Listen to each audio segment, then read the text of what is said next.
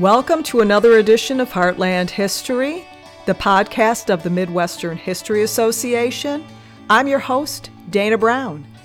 Today we're speaking with a true Renaissance man, Patrick Caron.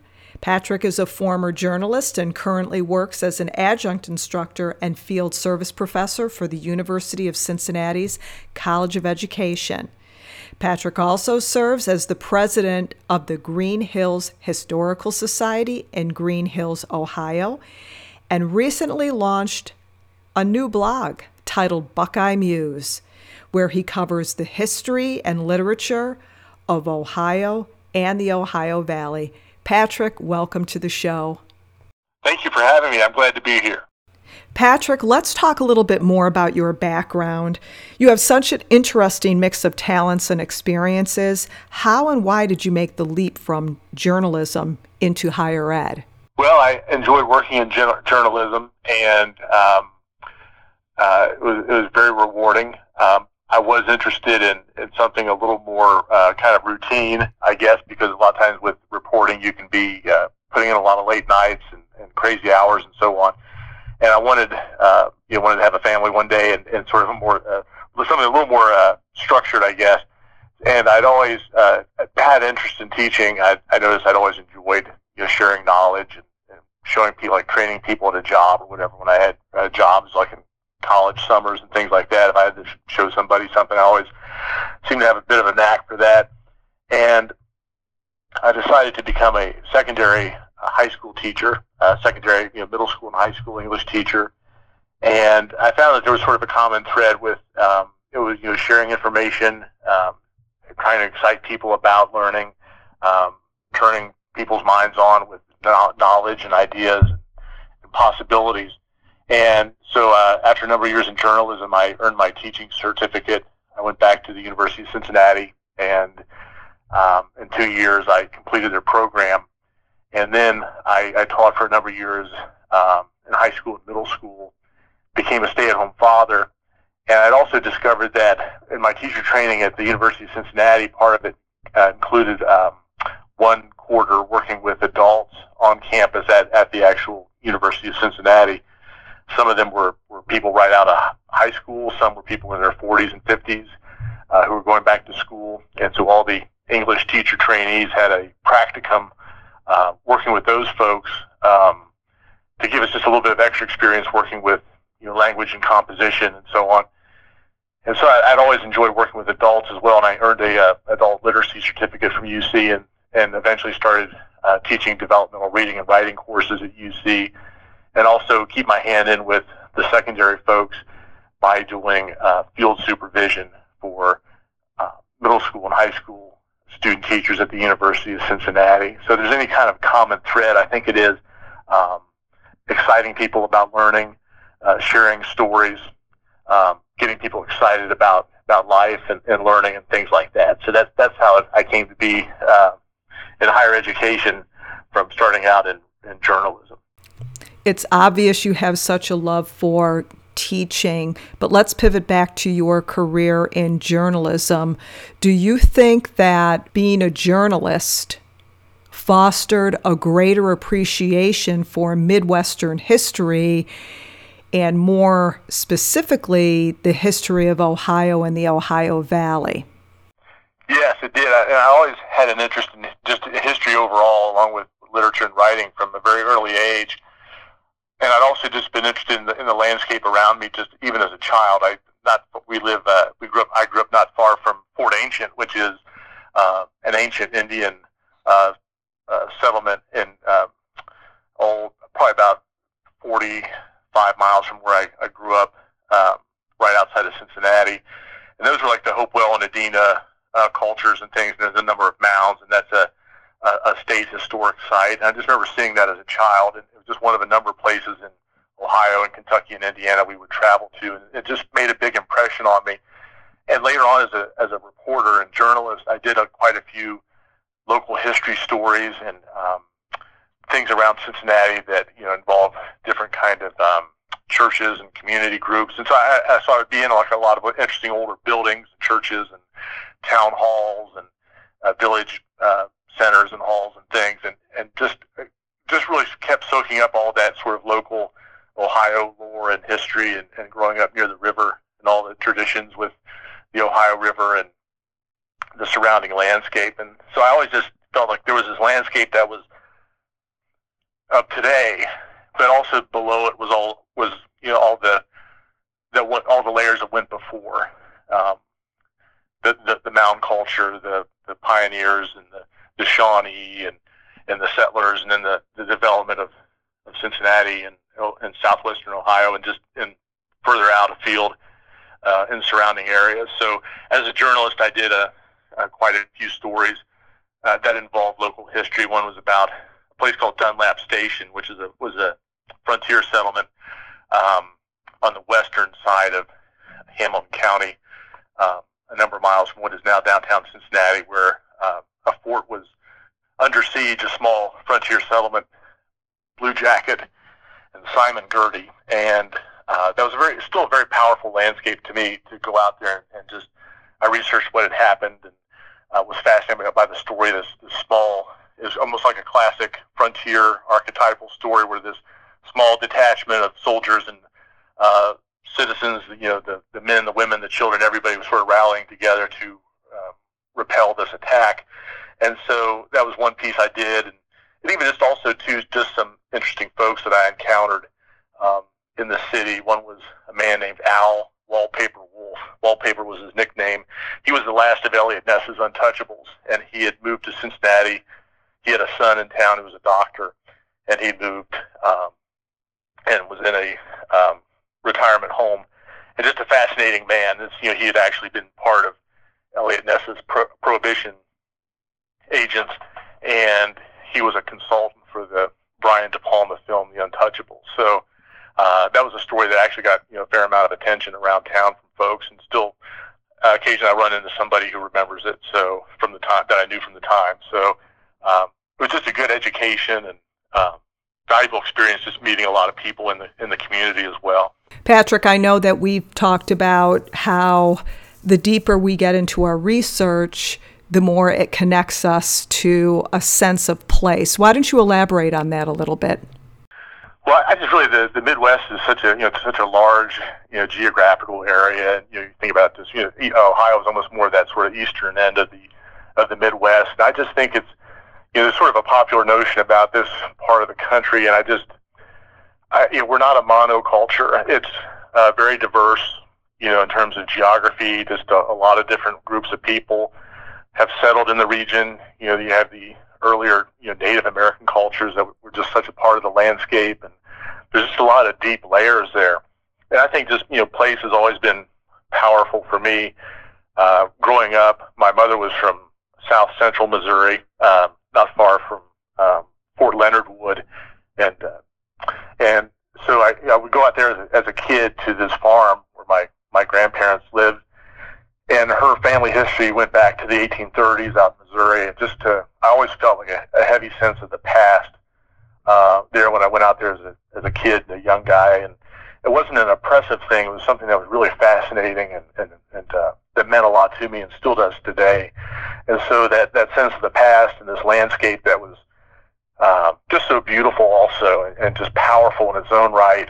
And it was an area, like in a lot of Missouri, being a sort of border state, there was a lot of that sort of guerrilla and bushwhacker activity that had occurred out where she grew up. And so I was fascinated by those conflicts that had taken place. I think that's sort of a metaphor for the Midwest. There's this borderlands aspect to it. There's overlap from New England and the South and other areas. And also my dad's hometown of Mount Vernon, Ohio, which is a pretty old community for Ohio. It goes back to the early 1800s. Johnny Appleseed had an orchard up in the area, Knox County, in what is now downtown Mount Vernon. Dan Emmett, who is credited with composing Dixie, he might have adopted a melody he heard around him, like a lot of musicians did at the time, but is credited with that song.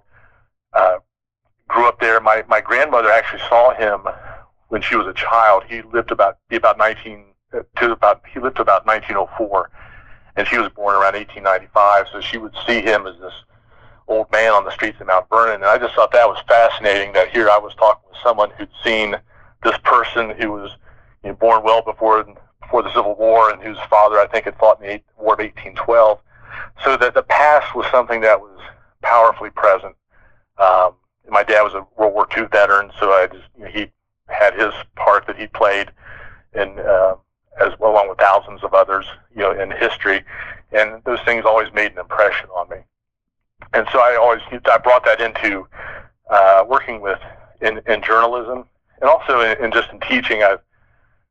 When I taught high school and middle school English, I actually was hired at one school because I had this interdisciplinary interest with history and literature. I think they're so intertwined, and so just that's part of my background. I always try to encourage students to look with fresh eyes on the world around them, look at their hometowns and their cities and their places, and try to see them differently, and to think about history, because I think it's so important.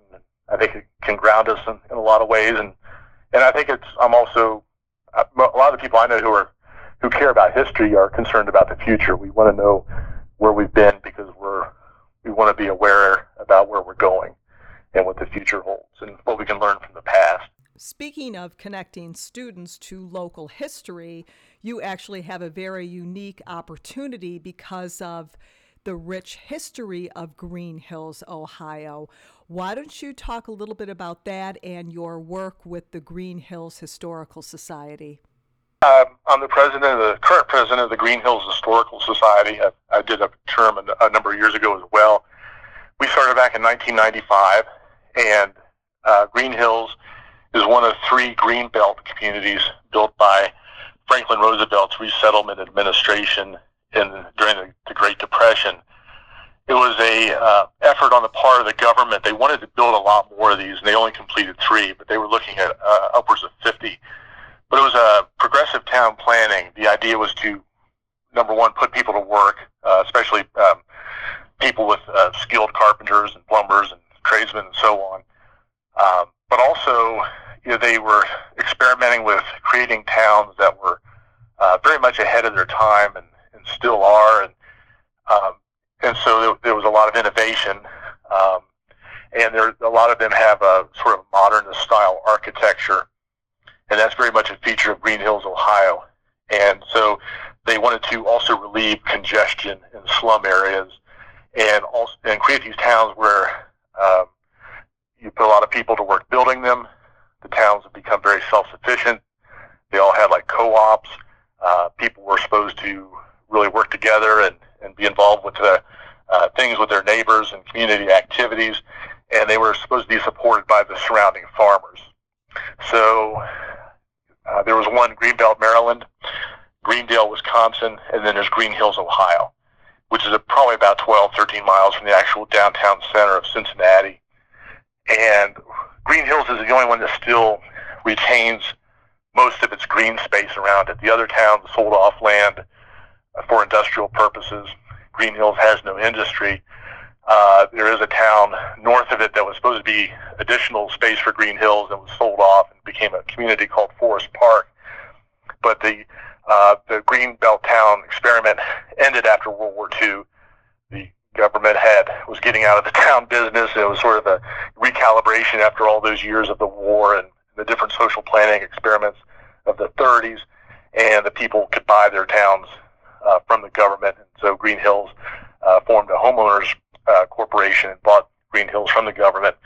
And it's just a fascinating place. It has a lot of this international style architecture. There's a big village common. Behind it is a Green Hills community building that was originally a K-12 school, and that was sort of the nerve center for the whole town. And so these towns had these community buildings where you had the school, and you had the churches would meet, like in Green Hills. All the early churches, before they built their own buildings, would have services in the community building. They would show movies there. They would have dances there. There were adult education classes there. It's really an interesting chapter in town community planning in the U.S. And these 3 towns are these exemplars of this visionary planning. And just the way they were designed to take advantage of wind currents and topography and the natural cooling of, with having the sort of surrounding green space and things.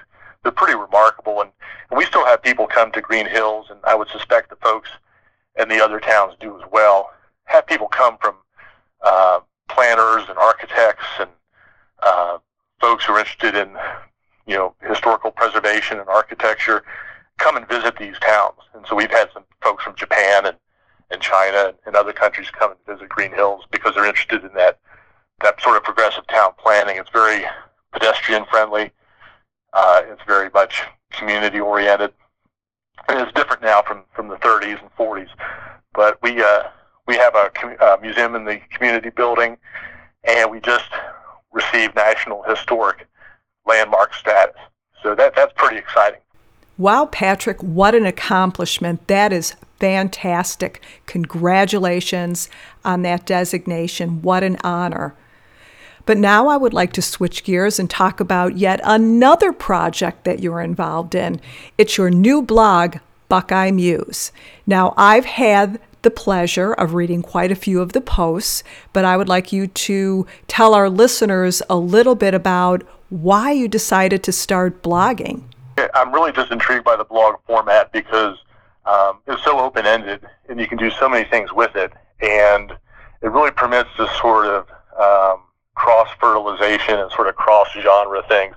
I was looking at a book the other day by John Hallwess, Midwestern historian, especially the literature and history of Illinois, and he has a book called The Bootlegger, the Story of Small Town America, and he was mentioning in the preface, he says, I sort of have several things going on with this book. It's like a community history, it's a biography, it's a true crime kind of thing, and I think the blog format permits a lot of exploration of different aspects of culture. There's profiles of different writers associated with the Midwest, with Ohio, and also gets into like Kentucky and a bit of West Virginia because I'm in Pennsylvania, because I'm looking at the Ohio Valley watershed, or Ohio River watershed, but it mainly is, so it touches a little bit on the South, but it's really mainly Ohio and more the Midwest. And Ohio is interesting too in that we have again, the sort of borderland aspect of the Midwest. You get into eastern Ohio and you're really getting more into Appalachia, and it's sort of rolling hills and things like that. So, and Kentucky's right across the river as well, and there's such a rich tradition with culture and history and literature in Kentucky. So, but it gives me this forum to explore different things, whether it's taking a look at the actual town of sort of the basis for Winesburg, Ohio. There is an actual Winesburg, Ohio in more of the Amish country part of the state. But, Sherwood Anderson, who wrote this famous collection, short stories, Winesburg, Ohio, gave that name to a fictional town based on his hometown of Clyde, Ohio. So, for example, I went up there and really looked at the town of Clyde and Anderson's time there, and also overlayered, the sort of fictional landscape of Winesburg, because so many of the things in that book are tied so closely to this actual geographical space. And so in terms of Midwestern regionalism and things, I think the region is very diverse, and it's reflected in its literature and its history. Here in Ohio, for example, there's Southern influence, there's New England influence, Virginia. You have, particularly up in Cleveland, you have a lot of Eastern European and Toledo and places like that. Just different waves of immigration have left their mark. Cincinnati, a lot of German influence. And so it's an opportunity to explore different themes related to the Midwest, but also kind of looking at the Midwest in terms of the broader national landscape. And so, for example, I did a posting recently on a man named Ernest Ball from Cleveland, who is sort of the classic Midwestern kind of guy going east, and he goes to New York, and he's this musician and songwriter, and created helped create, in some instances, some of the sort of classic stage Irish songs like Mother McCree and When Irish Eyes Are Smiling. So not necessarily so much about him in Ohio, but here's someone who contributed to this national culture. And then sometimes I'm bearing down very hard on people who do have this sort of connection with the state, who wrote about it, Sherwood Anderson is a classic example, who not only had his Winesburg, Ohio, but several volumes of autobiographical writing where he really gets into his life in the small towns of Ohio. Patrick, you have so many interesting stories. How do you think your blog is contributing to changing the perception of the Midwest? It's just fascinating, and I'm just struck by, sometimes just these perceptions of the Midwest that just seem so sort of simplistic. I see this kind of, landscape that can be, kind of bizarre. I mean, the forests in Ohio can be almost jungle-like. It's not like we're all in cornfields and things. And we were talking one time about, the Midwest is also cities. So, like, even on my blog, there's a series of images at the beginning, and a lot of them are rural. I've been thinking myself, I probably should have a couple of urban images in here, because the Midwest is also, these small towns, small communities, large cities, highways and things. And I think I always try to look at things with fresh eyes. So this country and this part of the country and these states, and its literature and its music and its many cultures and populations just are so rich. I can't see this as flyover country. You've been listening to another episode of Heartland History. I'm Dana Brown, your host. Our guest today has been Patrick Caron, author, educator, blogger. If you'd like more information on Patrick's blog, Buckeye Muse, you can visit him at buckeyemuse.com. Patrick, it's been a pleasure having you on the show. Thanks so much, and I hope to talk to you soon. Thank you for having me. I'm glad to be here.